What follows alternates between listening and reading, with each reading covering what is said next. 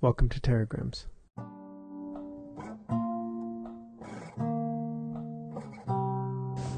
Hi, I'm Craig Verzone, and I'll be your host for the 26th dispatch of Teragrams.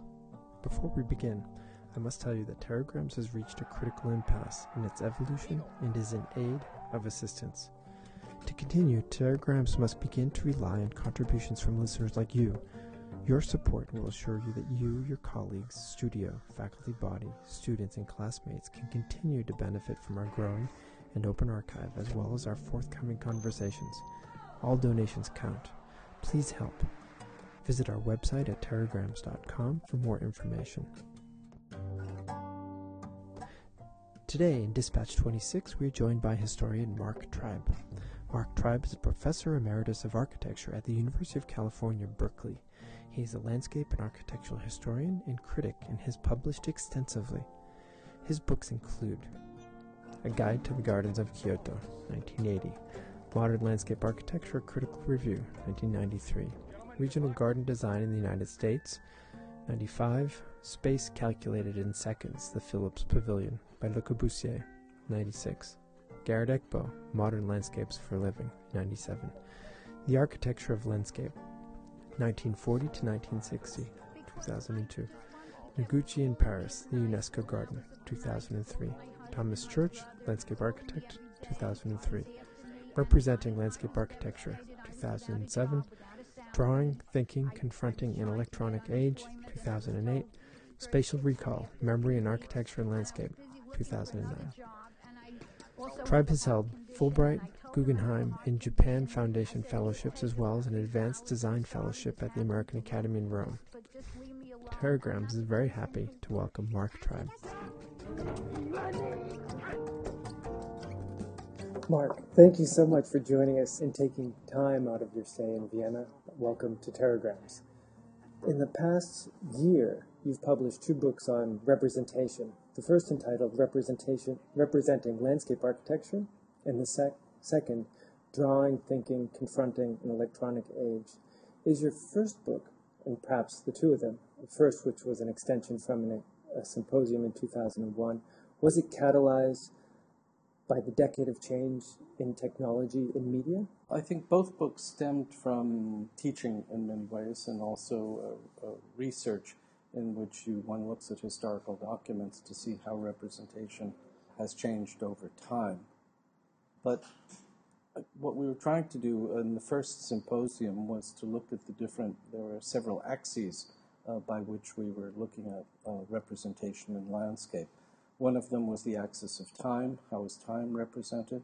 Where Stephen Daniels spoke about Humphrey Repton, James Corner explained his drawings and how they represented process. Another axis was historical, which was what had happened in the past and what was happening today.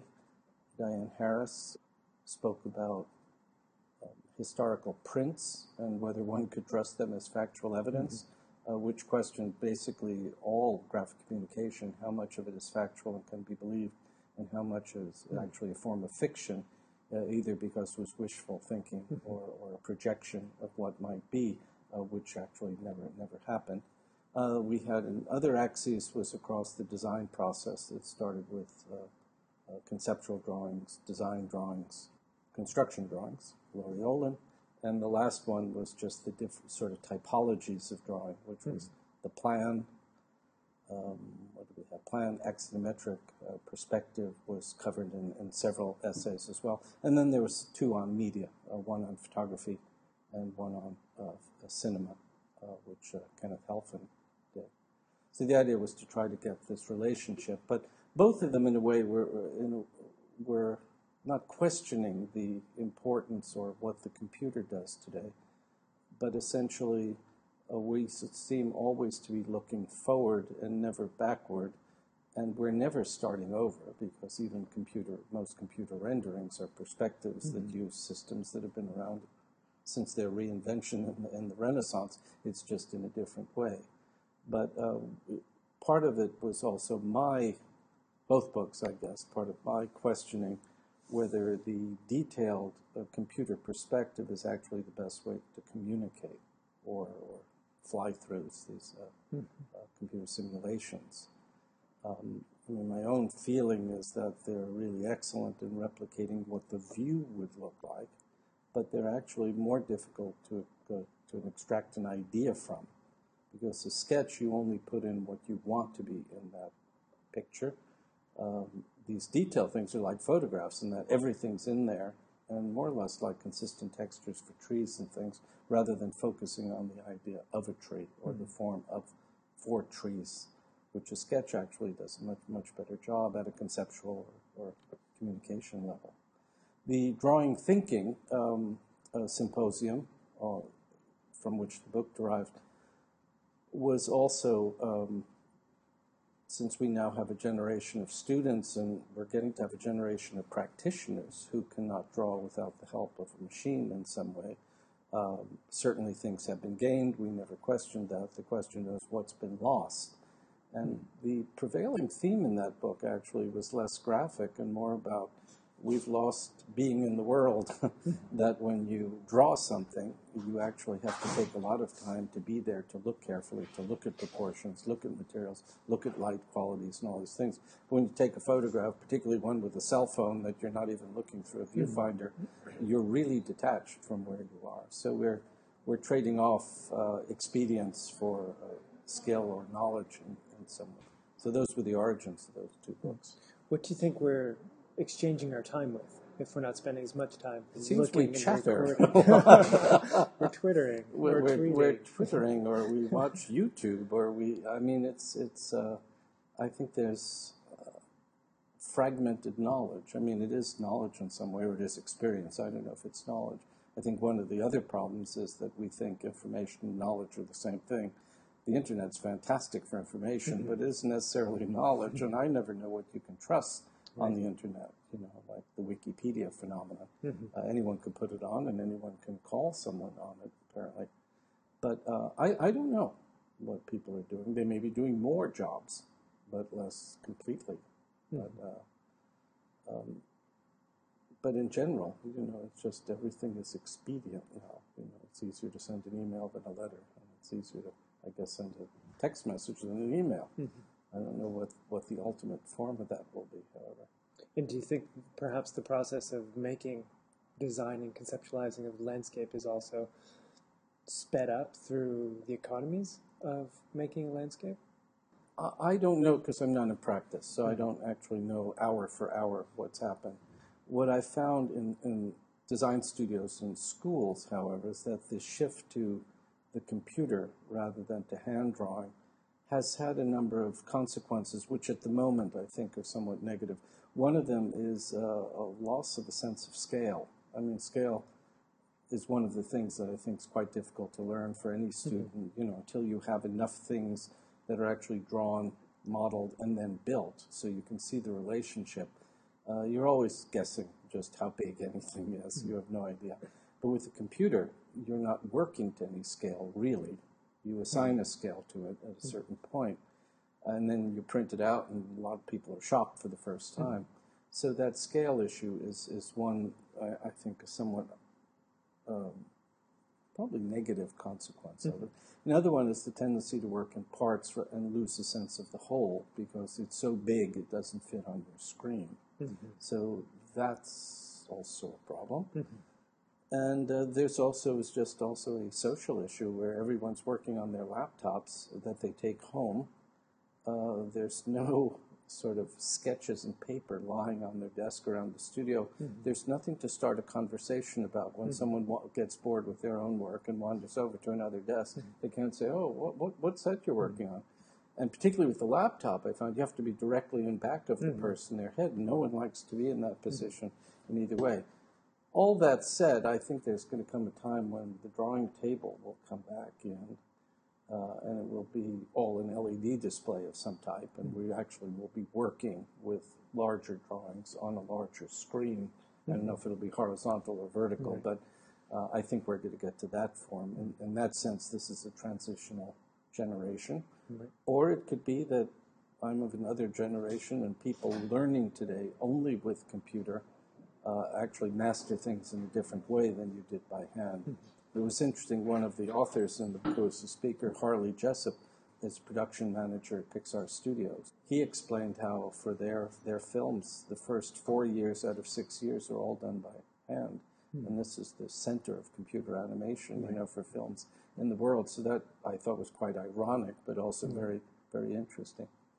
I think one of the abilities that the computer gives us as we lose the scale of our drawing, but also gives us the possibility to jump scales rather rapidly. Yes. You're not working on one fixed piece of paper. You can quickly zoom in, and you're at another scale, one scale that you may not be able to sort of understand, but yet it's a quick jump between scales.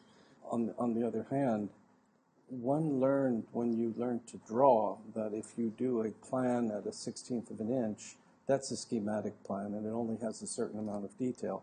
When you get to quarter scale, a quarter inch to the foot, you're required to put in more because it's blank. Right. You have to put in jams and headers and all the detail stuff in order to make it look complete. That is gone also. Right. And a lot of times when you have too much detail at some point and then are printing out at small scale, the drawings actually get jumbled. Right, the representation doesn't... Yeah, there used to be a correlation between, starting out simply and small and then getting more detailed and large as part of the design process. Well, no longer are we limited by the scale of the drawing no. relative to the phase of the project, right. but we need to somehow internally determine how much and of course the enough. Beauty of that, as Laurie Olin talked about in the book, was that in terms of construction drawings, is that you can easily go from design development to construction. You're not starting over. In terms of pedagogy, however, it seems to be so much work to get the basic design into the machine that I found the students, what the computer does really well is manipulate and multiply. So once the stuff's there, you kind of massage it and change it. You rarely see anyone starting over the way they used to. Or, they design one room and then do 50 of them, right? Because the idea that all those rooms might be different, you're a little less likely to do unless you have a program that can distort walls or enlarge things or whatever, which you could do. It's, again, it also could be based on the skill with which you're using. I've overheard it said that Jim Corner is Ian McHarg with software. Is there any truism in this? And what can be learned from... Well, I'm afraid I don't know McHarg's working methods of detail or Jim Corner's. But it seems there is something in terms of the translation of what was originally an overlay process using different layers, that now with software you can accomplish those kind of intersections and conflicts on a single plane and work with that in some way. But, we have so much more information now at hand. That's another thing with global positioning systems and GIS systems. I mean, there's just so much more to work with that McHarg had in his time. So I would hope every landscape architect has that kind of software, at least, and is using it in the projects. You're familiar with the Fresh Kills project and field operations proposal for the project. How do you feel their park proposal compared to the other finalists? And what are the strengths that the project, when and if it's constructed, what are the strengths it will give to New York? I don't know. It seems pretty far from New York. When I was looking at a map recently, I was looking at a map of New York City. It's part of New Jersey rather than part of New York. So I have a feeling it's going to be used more by New Jersey people than it is going to be New Yorkers. Who may just as well be New Yorkers. Right, yeah, who may want to be New Yorkers on Sundays. That's something.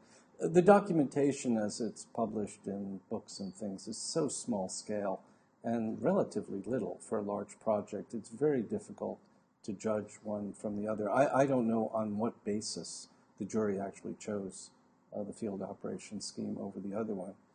I criticized all of them, in fact, at this Harvard conference on large parks. They didn't publish any of the opposing views I noticed in the book, however, by saying I wonder why they were called parks, because almost everything in the discussion in most of the schemes was actually about natural and soil remediation rather than how people use the thing. And if you look at a list of all the activities that went on that any of the competitors said going on, all of them, as I remember, except skateboarding or something, could have taken place in Central Park. So there was nothing in terms of new activities that seem to be generating those schemes. Is it the potentially new landscapes that are being used to make the park? I don't know how new they are. I mean, they look like earth forms, and there's some shapes and whatever. I mean, at a scale that large, it's pretty hard to do anything that visually or topographically is radical in some ways. We have other issues that are generating these things. But Adrian Geurse at that same conference raised what I thought was the key issue for that, and also the Downsview Park, is should it all be a park as opposed to a natural preserve or part of it developed or whatever? It seems we've been accepting, and this is Adrian's idea, not mine. We just accept any of these derelict sites that we're given, like all of it should be a park, when in fact there may be no money for maintenance, surveillance, any of the things that you need but to have. Like some of the national parks in North America, they're rather large scale. They're not parks in an urban sense. Yes. But these were intended more as urban parks, in some ways. I mean, the Great Park, the one in Southern California that Ken Smith's the Orange County Great Park.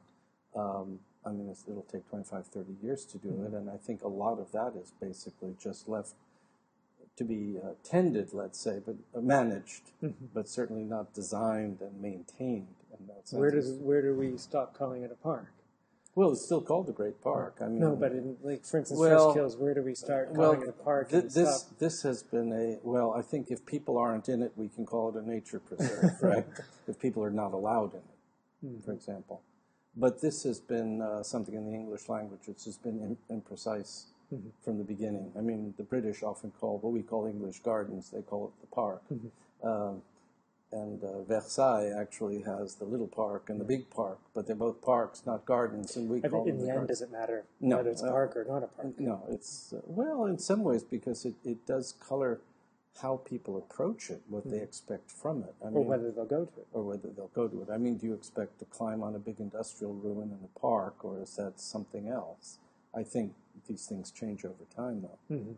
I mean, we're getting to assume now one type of park's got big industrial ruins in it. Another one is a swimming pool. Right. But we're, in a way, redefining park one as a waste fill, and it's in fact not very usable. Right, perhaps. Right. Speaking of the Orange County Great Park and representation, the Ken Smith final winning proposal produced a number of illustrations that were out of the ordinary relative to today's park competition proposals. Can you talk a little bit about the impact that they may have had? Well, I'm getting this from Ken. I wasn't there at the jury, but he said he suspected that the other 4 competitors, I can't remember the exact number, would be doing, what's gotten to be somewhat standard in large office landscape practice anyway, let's call it. Small, which is computer-generated plans, if there were sections, and perspectives with photoshopped people floating around there somewhat uncomfortably. And he had what I think was a brilliant idea. He got a Korean-American woman who normally does manga. Jun Kim, cartoon illustrations, to do these drawings that were, I don't know, was that 10 by 20, maybe? They were horizontal, almost like you'd see them through a windshield. But the really brilliant thing was just not to do pictures. He actually had a program. It was for a day in the life of the park, from morning to night, and then there were some annual events as well. Actually, Ken contributed. He wrote an essay on that in the drawing thinking book as well. And the fact that he said that, I think that it was social, but also that these were quite really strong, absolutely black and white drawings that you could see across the room, which attracted the attention, and then the content of them. He thinks that was a big part of their winning that project. I assume there also was good planning involved too. It was something else. Something else. Yeah. In an essay originally written in 1995, entitled "Must Landscapes Mean? Approaches to Significance in Recent Landscape Architecture," you assign landscape architecture to 5 roughly framed approaches: the neo-archaic, the genius of place, the zeitgeist, the vernacular landscape, and the didactic. 14 years later, Are you still witnessing these same 5 approaches, or have there been not really? And dropouts we or probably should mutations? qualify what you say. It wasn't that that's what all landscape architects were doing. It was more or less in the discussions of quite a number of landscape architects, better known ones, when presenting their work, they presented it in these terms. And they weren't neat and fixed 5 categories. Some of them overlapped, and some people would do 2. Some of those, I think, have disappeared. This neo-archaic, for example, you don't hear much about anymore. That was where people would make reference to rather prehistoric or pre-literate sites like Stonehenge, or they talked about summer solstices that it would shine through the window and come down in the center of the playground or something. And that's what made this a meaningful design and a good design. What was behind that was what had preceded that. We had McHarg with environmentalism, and then you had somewhat of a formalism. But I was very curious about why people at that time started talking about meaning as sort of the key characteristic of landscape design, which was interesting. I mean, and then the question was kind of trying to work out for myself, can you put meaning into a landscape when you're designing it? My conclusion being no, but others might disagree.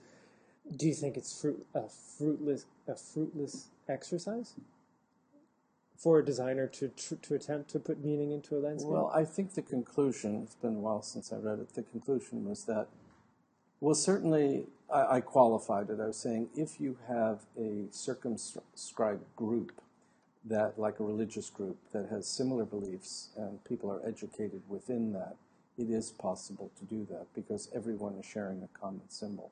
But if you have a multicultural audience, a multi-generational audience, it's going to be almost impossible to achieve.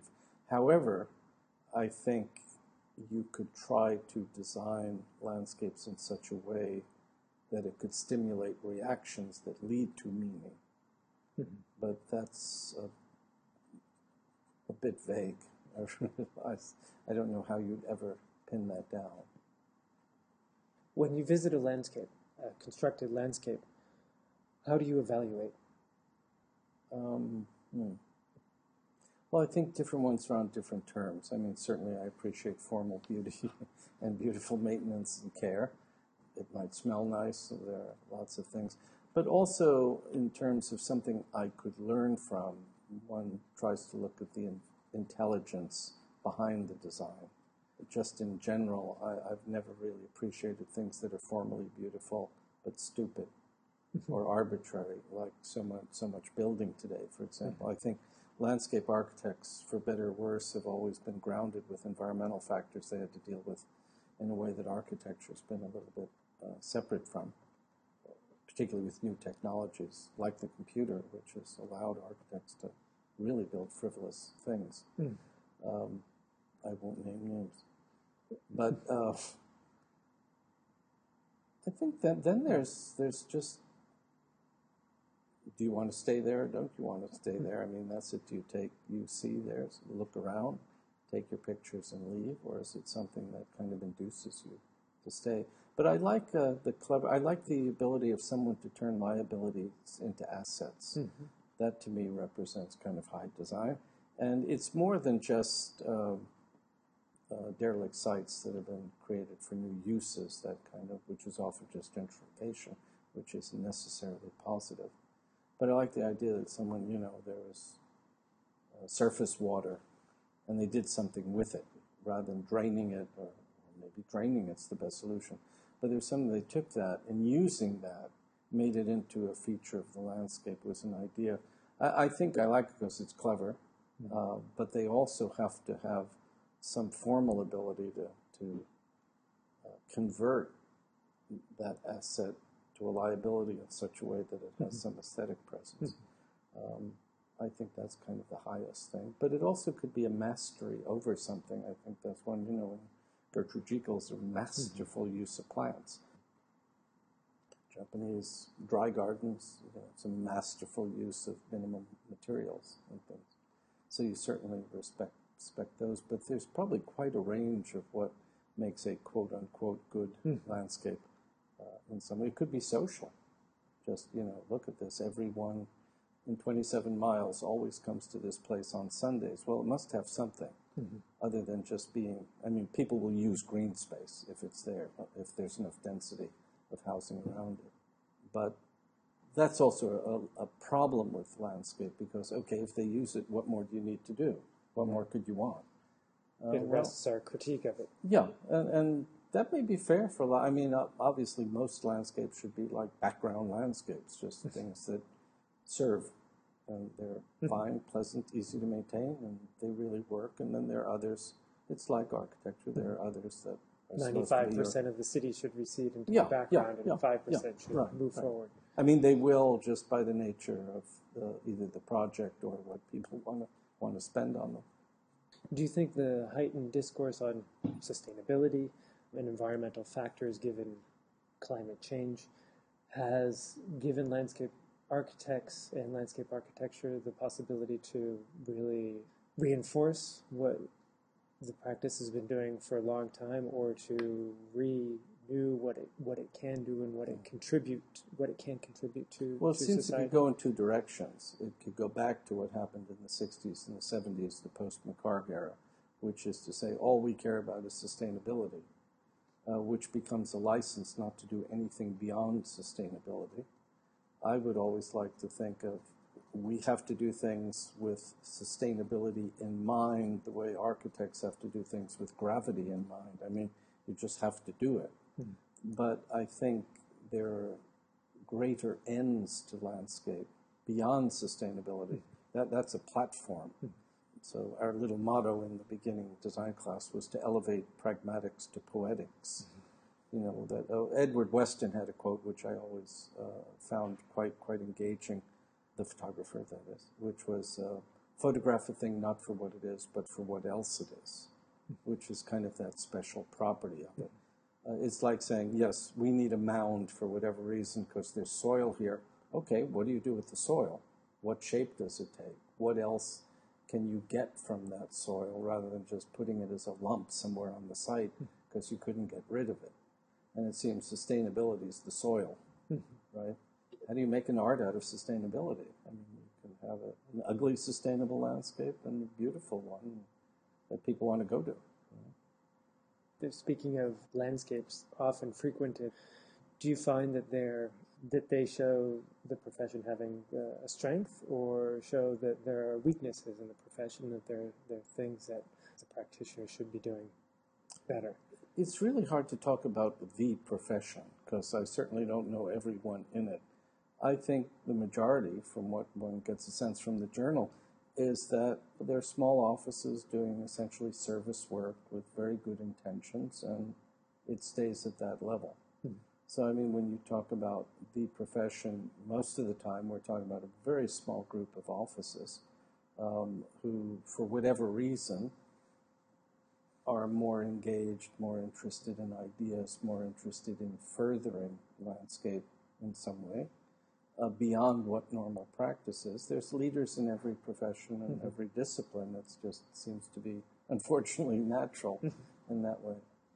Do they seem to be communicating well to the public? Is there a real dialogue, perhaps similar to the dialogue that was happening in the 50s and 60s through Sunset Magazine and Garrett Ekbo and his ability to reach out? I don't think so. I think there's an irony that as landscape broadened its purview, it has less identity as a profession to the general public.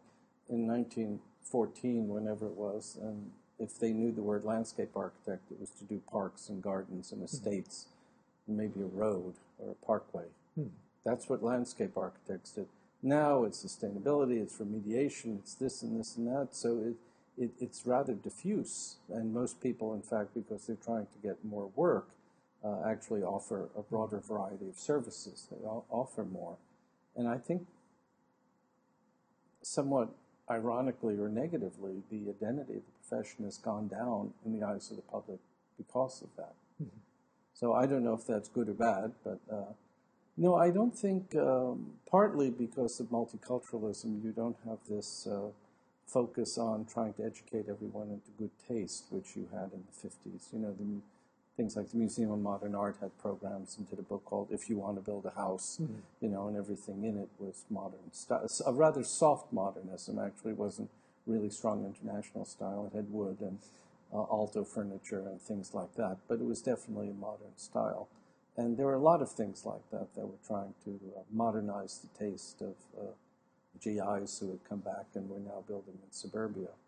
But I don't think you'll ever be able to do that again because everything is too diffuse. And advertising for 20 years has been telling people, well, we're not a group, you're an individual. Get the blank, blank, blank you deserve. I don't know why you deserve anything, but that's what the advertising says. Have it your way. Everything is about you, you, you. And it's certainly with internet, it's going more in that direction. You have recently talked about some research that you had made on the Philips Pavilion by the architect Le Corbusier, which was built for the World Exposition in Brussels. And Philips, the electric company, hired Le Corbusier to design a spatial color light music production for the Philips Corporation. Do you think that Le Corbusier was a good vehicle for this icon of identity for Philips? Well, they certainly got what they wanted out of it. It was a very strangely shaped building, but that was probably of less consequence than what went on inside. The music, or organized sound, as he called it, was by Edgar Varèse. There was these films that worked on someone named Philippe Augustini, but Le Corbusier's brilliance, I think, was to make this scenario that coordinated these people working actually in different continents. Not that everything would be in concord, like they had no idea what the music was when they were doing the pictures, and Varèse had no idea what the pictures were when he was doing a vague idea, I should say, because he was in New York working on it and so on. But it was the first pavilion. First of all, the Brussels Fair from '58 was the first one after the war, so that was a big thing. And they came to him to design the building. Someone named Osip Zadkine was going to do the sculpture, and Benjamin Britten was going to do the score. That was what they had in mind. And Le Corbusier basically told them, don't worry, I can take care of everything myself. And you've got to get Edgar Varèse. Fine master architect. Yes. Where the sculpture will be the building. You don't need sculpture and this kind of thing. And then he created what was termed the electronic poem and this multimedia thing. As far as I know, this is the first commercial pavilion that did not show their products. The idea was that you would use art as a vehicle for promoting the Philips technology, which was all of these. It was sound, it was lighting, it was first automated performance. I mean, they had rooms of equipment that today would probably be on a laptop, to control everything, but at that time, 300 speakers inside the space, and the music was multi-track, and it actually was scored for the space. And it was an 8-minute presentation with a 2-minute transition inside and out. And all the newspaper clippings from the time, the people were really wowed by it. It was one of the events of the fair, that and the Russian-American standoff. The pavilions were next to each other, and it was real Cold War stuff. People had no idea what they were watching, but they thought it was something really impressive. And it got 1.5 million visitors in 6 months. So certainly Philips got out of it what they wanted. However, the Philips board certainly didn't like, the music in particular. At a test of 1 minute of it a few months before the fair opened, the chairman, Fritz Philips, I think his name is, said, "This music represents everything we're fighting against in the free world." But Le Corbusier threatened to quit, so they kept Varèse on, and actually we know the music today. That's the most important piece of that project, rather than the building, which was taken down after the fair. Did they go on to hire Le Corbusier for anything more important than that? No. Because it was virtually an insignificant project for him. It was, and that was one of the problems why the building, I don't think, was as good as it could have been. It was mostly done by his assistant, Yanis Xenakis, who then Le Corbusier basically let go, giving Xenakis a great musical career, as it happens. But Le Corbusier was at Chandigarh, he was building this new capital in India, so he was in India a lot and working on La Tourette, much more larger and more significant Capital projects. city or Yeah, tiny yeah. corporate Yeah, pavilion. which is why the pavilion, I don't think, ever interested him. When you look at the documents from the beginning, it was really the spectacle, because he had been interested in this synthesis of the arts since the 1930s. And in a way, that's what that project represented to him.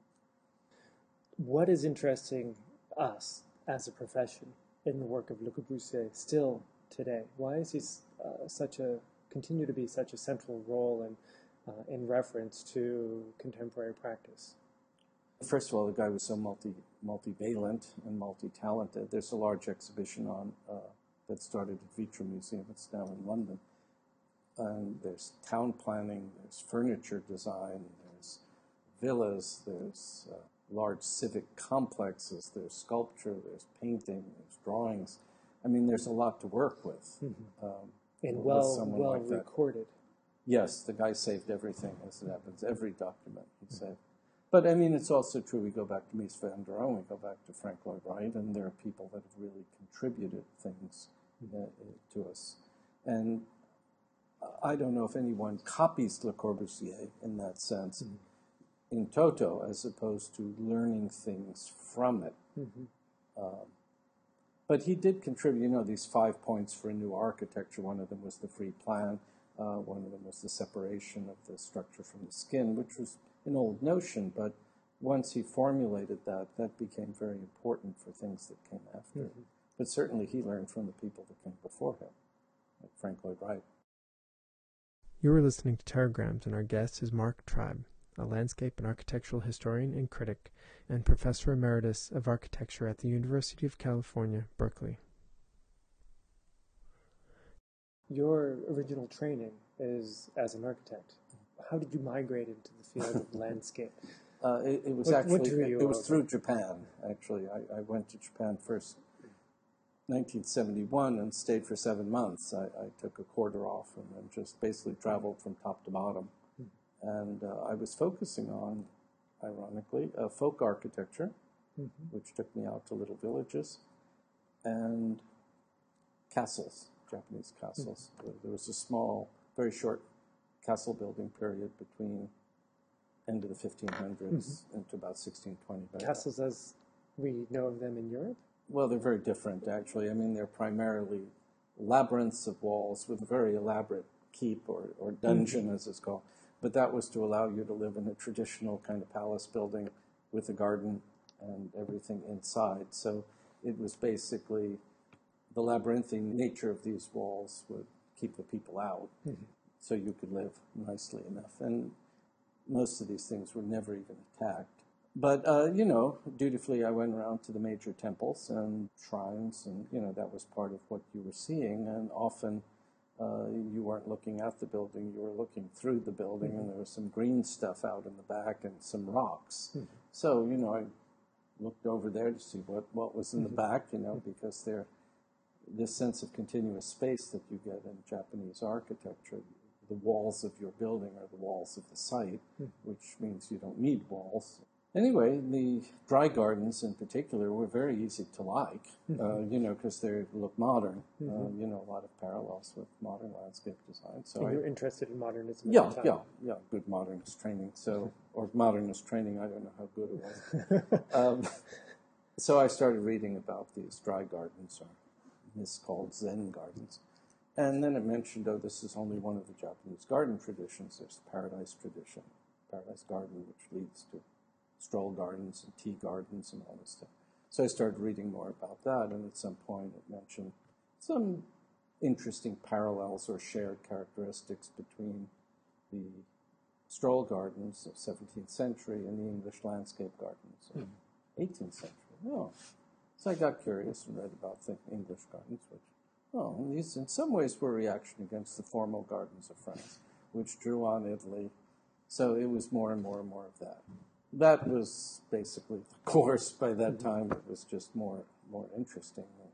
And then mid-'80s, I started wondering what was being done in the modern period, which there was almost nothing on it. And then I also met Dorothée Imbert in 85, and she had done a thesis on one of the so-called Cubist gardens, Cubist landscapes, in France when she was doing her undergraduate, her diploma work in Paris. And she started developing that on the Cubist things, and it's sort of, we fed off each other, doing projects together as well. Mm-hmm. And then Museum of Modern Art had a symposium in 1989 I was invited to.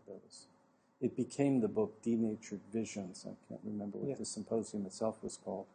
It took a couple of years for the book to come out. And that was so bad, or it was 88, because we did ours in 89. It was so bad, they had just gotten people they knew, whether they knew anything about landscape or not. Basically. Had you been invited? Yeah. I was on a panel. I wasn't a major speaker. But it was things like Vincent Scully and Ken Frampton. And the essay in the book's much better. Ken really did his homework after the fact. But the original talk was, no one's done work on, there had was been people. Was it about the landscape? It was about landscape. It was architecture and landscape. Mm-hmm. And Robert Rosenblum, I think, talked, why did Mondrian use green? I mean, it was that nature of things, but it was supposed to be about architecture and landscape.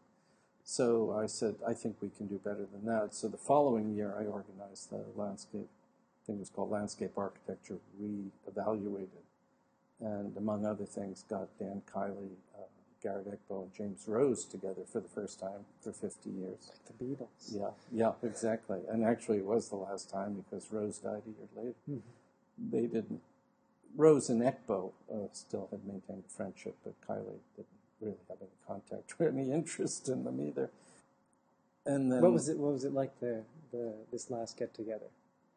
Oh, well, it's funny. It's like Ekbo had prepared a text, but he saw soon off that neither Kiley nor Rose did, so he didn't use it. Mm-hmm.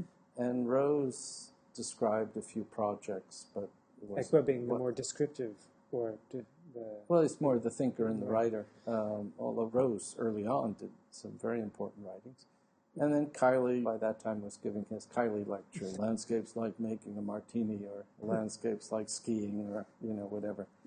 But it was really nice to have them there. And, of course, we had a lot of other people, Peter Walker, Martha Schwartz, Alexandre Chemetov, who didn't write for the book. Anyway, that became Modern Landscape Architecture Critical Review, where we also included some essays, historical essays, that everyone made reference to, but no one ever read because they were too hard to track down.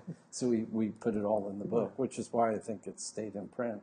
I don't know about the new essays, but it's the easiest way to get to the old ones. So Dorte and I used to say we got into modern landscape history being sucked into the vacuum. There basically, especially in English, there was almost nothing like that at that time. Why had the history of landscape been so bare, even up through the 80s? I don't know, because I wasn't educated in it. So it would be interesting to know what was being done at schools. I suspect the people teaching history at that point, like Norman Newton at Harvard, but he had written the history. Yes, already, so. yeah. We're kind of old, and so the new generation probably wouldn't have bought anything they said, especially history. But if landscape involves nature and culture as its poles in some ways, I think by that point, not entirely due to Ian McHarg, but there was the social group as well as the environmental group, but design wasn't that strong, and as an interest. So I don't think history, which tended to focus on the design aspects, although it could have focused on social and environmental, but I don't think history has been taught that way very often. I think that's another reason it just wasn't interested in history. Still, most landscape programs have very little history. I think University of Virginia has more than any other school I know of. Do you collaborate in the design process at all, on teams? Are you invited in to be a participant? No. I mean, I haven't sought it out, so... There's nothing that you've desired to... No. To make. It's more to... I have more than enough for my time. I wouldn't be opposed to it if the project were interesting. I've done some little things myself here and there, but the trouble is, most of the design work I've done doesn't meet my own standards. So You're a pretty good critic. As we know, it's much easier to criticize someone else than it is to do it yourself, right? You're a historian. Yes. But you tell me you're not a theorist. Yeah, theoretically. Why? Well, What is it about theory that you no, I don't not think to I don't associate think that yourself with? abstractly. I think rather concretely and pragmatically, which I don't think. I guess it's one form of theory. Also, as we talked about numerous times over the last couple of years, I don't know what theory is in landscape architecture. Often, what people say is theory doesn't seem like theory to me. It seems like selective history or key writings. Is that the same in the field of architecture? Or do you think theory is more concrete? Well, architecture has tried to borrow theory from other disciplines in the last 20 or 30 years. But I find once they try to apply it to architecture, which is often too directly, without transforming it. And like most of the literary theories are evaluative theories. They're not productive. I mean, they're not for production. And architects try to use them for production. You know, they read Deleuze and Guattari, and they talk about striated and smooth spaces. So I'll make one room that has striations in the plaster, and the other one will be smooth. I mean, that kind of, well, that's caricaturing, but, you know, that kind of direct application. But doesn't this theory in landscape art, in architecture or landscape architecture,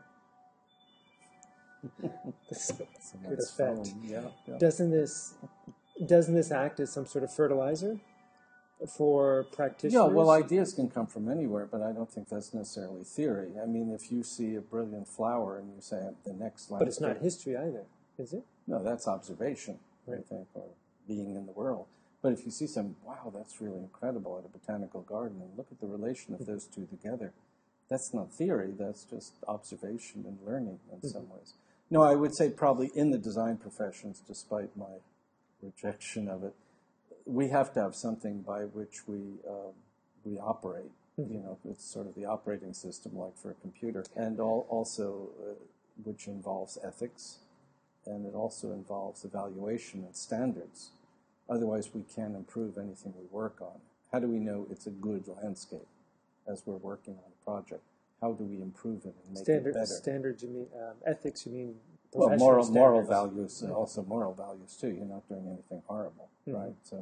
So I think all of those are probably involved in a theory of, but as I say, what's so problematic about it is, in the sciences we know what a theory does. A theory means that if you do the operation under the same conditions, you'll get the same results. That just never happens in design.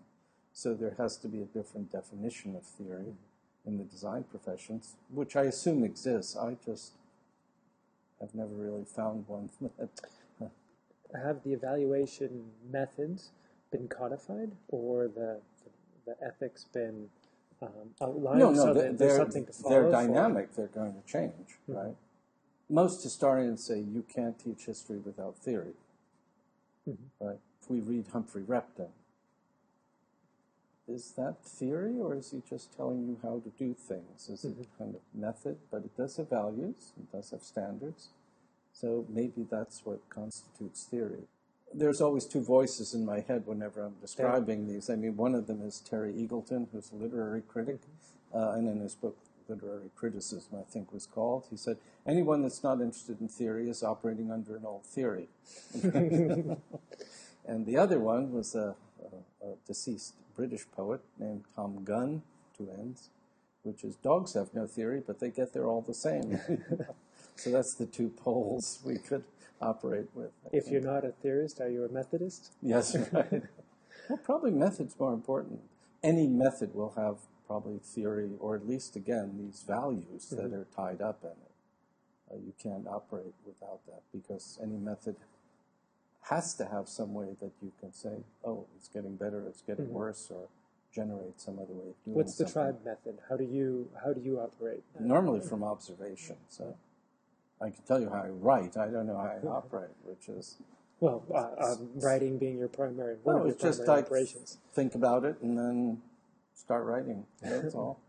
I mean, I always tell students, think you're writing a letter, because students say, God, it's so hard to write because I don't know what I'm going to say. I said, well, do you know what you're going to say when you start a conversation or when you start to write a letter?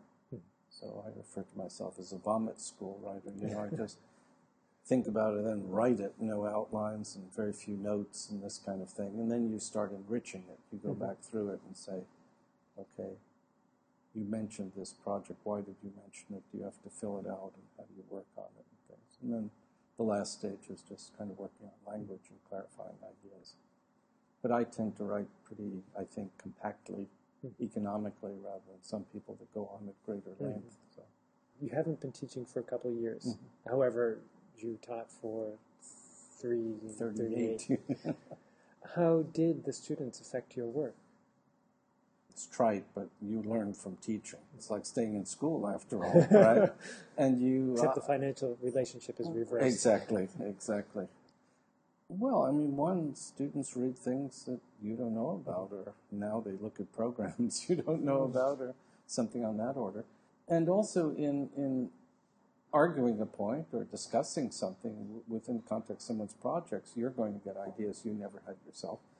And what it also does is establish that the studio is, you're part of an intellectual discussion. And unfortunately, a lot of offices, you're so worried about getting the walk out on time, under budget, you don't talk about why you're doing what you're doing and how it could develop. Jim Cornette talked about critical practice or things. I don't know if it's critical, but, just to be thoughtful is actually a little rare. I mean, because if you get to be a specialist in some particular type, you tend to fall back on what you've done on other projects, and there gets to be less and less sort of creativity and questioning.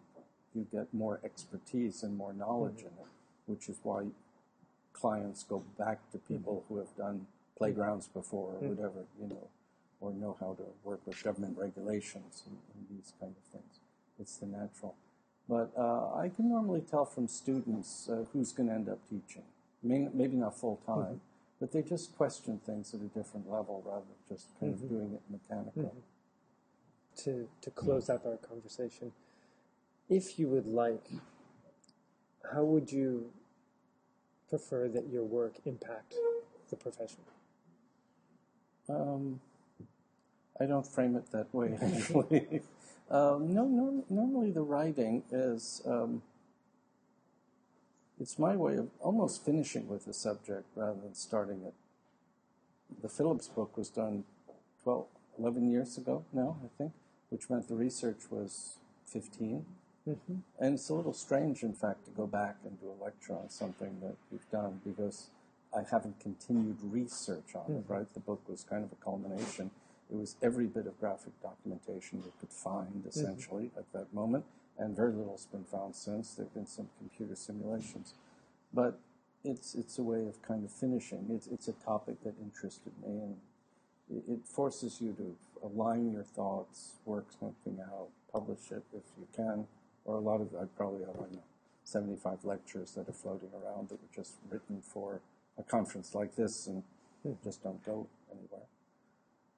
But I don't know about who reads them. I'm always shocked people do them, that people publish them, If I liked golf, I'd play golf. I mean, I don't think the world needs another book, and I don't need another book. I don't need it for tenure. It's just sort of what I do. I mean, a psychologist would say I'm probably striving for love. I just want to be loved or something like that. It's a surrogate, right? It's a surrogate for love. What is your next love? Let's see. Well, we've had a few books in production. One's on There's one that's recently you just said is Memory, which should be printed next week.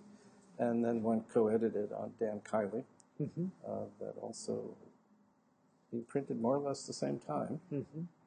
And then I'm series editing. On Dan Kiley's work in general? Or no, it came from University of Virginia had a symposium. Kiley spoke, and then there was a round table with a very young Laurie Olin and Warren Bird and others in 1983. And they did a small publication on it, long out of print. And Reuben Rainey was able to get a donor to pay for reprinting it. But he also then assembled an essay I had written, one that Greg Bleem had written for my modern landscape book, and then added essays by John Beardsley and Elizabeth Meyer. So it's those four. It's 160 pages. Looks like a real book. Great. Most of the photos are mine because Kylie's archives, burned. I mean, after 1960. So we don't And you're have passionate sources. about photography. Well, yeah. I mean, some people drink. I take pictures. That's it. So I have actually, because I've been to look at Kylie's work. So we have. So that's in print. The next one, I think, unless someone makes more attractive order, is to get back to a book I did on 5 modern architects and the idea of the site. And the essays on Alvar Aalto and Luis Barragan have been published already, but I have to modify those. And I've written the chapter on Richard Neutra, and I still have to write Frank Lloyd Wright. It's desert work. I'm focusing just on the desert and Mies van der Rohe. So that's one book, and then I should get back. There are 3 or 4 others sort of started, and one by one. Somehow. Do you have more time now that you're teaching, or less? More time now that you're not teaching, or less yeah, time? of course. Although 3, it's I just did taxes recently, so about 3.5 months last year I was away. Conferences like this where I like to stay a few extra days and see things. Sounds like see fun. people. It is so far. I mean, I don't think you can do it forever. But for now, it's fine. And what I do. As long as you just take care, my 15 minutes of celebrity, so I'll take advantage of it while I can. That's all. Well, Mark, But the nice thing is, when you travel conferences or short stints at schools, people actually say thank you. It's really nice. That's important. It's important, right? You never get that when you partner with work, Just get complaints that the quality of the photocopy of the reader isn't good enough, Well, I'd like to say thank you for joining us at Teragrams. It's been really great. I'll look forward to seeing what you make of this. and I look forward to seeing your next books in print. Good. Thank you. Thanks, Rick. Thank you for joining us for the 26th dispatch of Teragrams. Teragrams must rely exclusively on contributions from listeners like you. Your support will assure that you, your colleagues, studio, faculty body, students, and classmates can continue to benefit from our growing and open archive as well as our forthcoming conversations. If you have enjoyed the Teragrams initiative and are looking forward to our upcoming dispatches, go to our homepage at teragrams.com and select Donate. This will lead you to the PayPal site for an online contribution. Otherwise, please contact me directly at info@teragrams.com for alternate forms or methods of support. All donations count. Please help. To find out more about Teragrams and sign up for our next deliveries, please visit our website at www.teragrams.com or subscribe to us using iTunes. Special thanks to the Books for their wonderful and very cool music. You can expose yourself more to the Books at thebooksmusic.com. Join us soon for a conversation with Canadian landscape architect Claude Cormier. This concludes our 26th dispatch of Teragrams. Thank you for listening.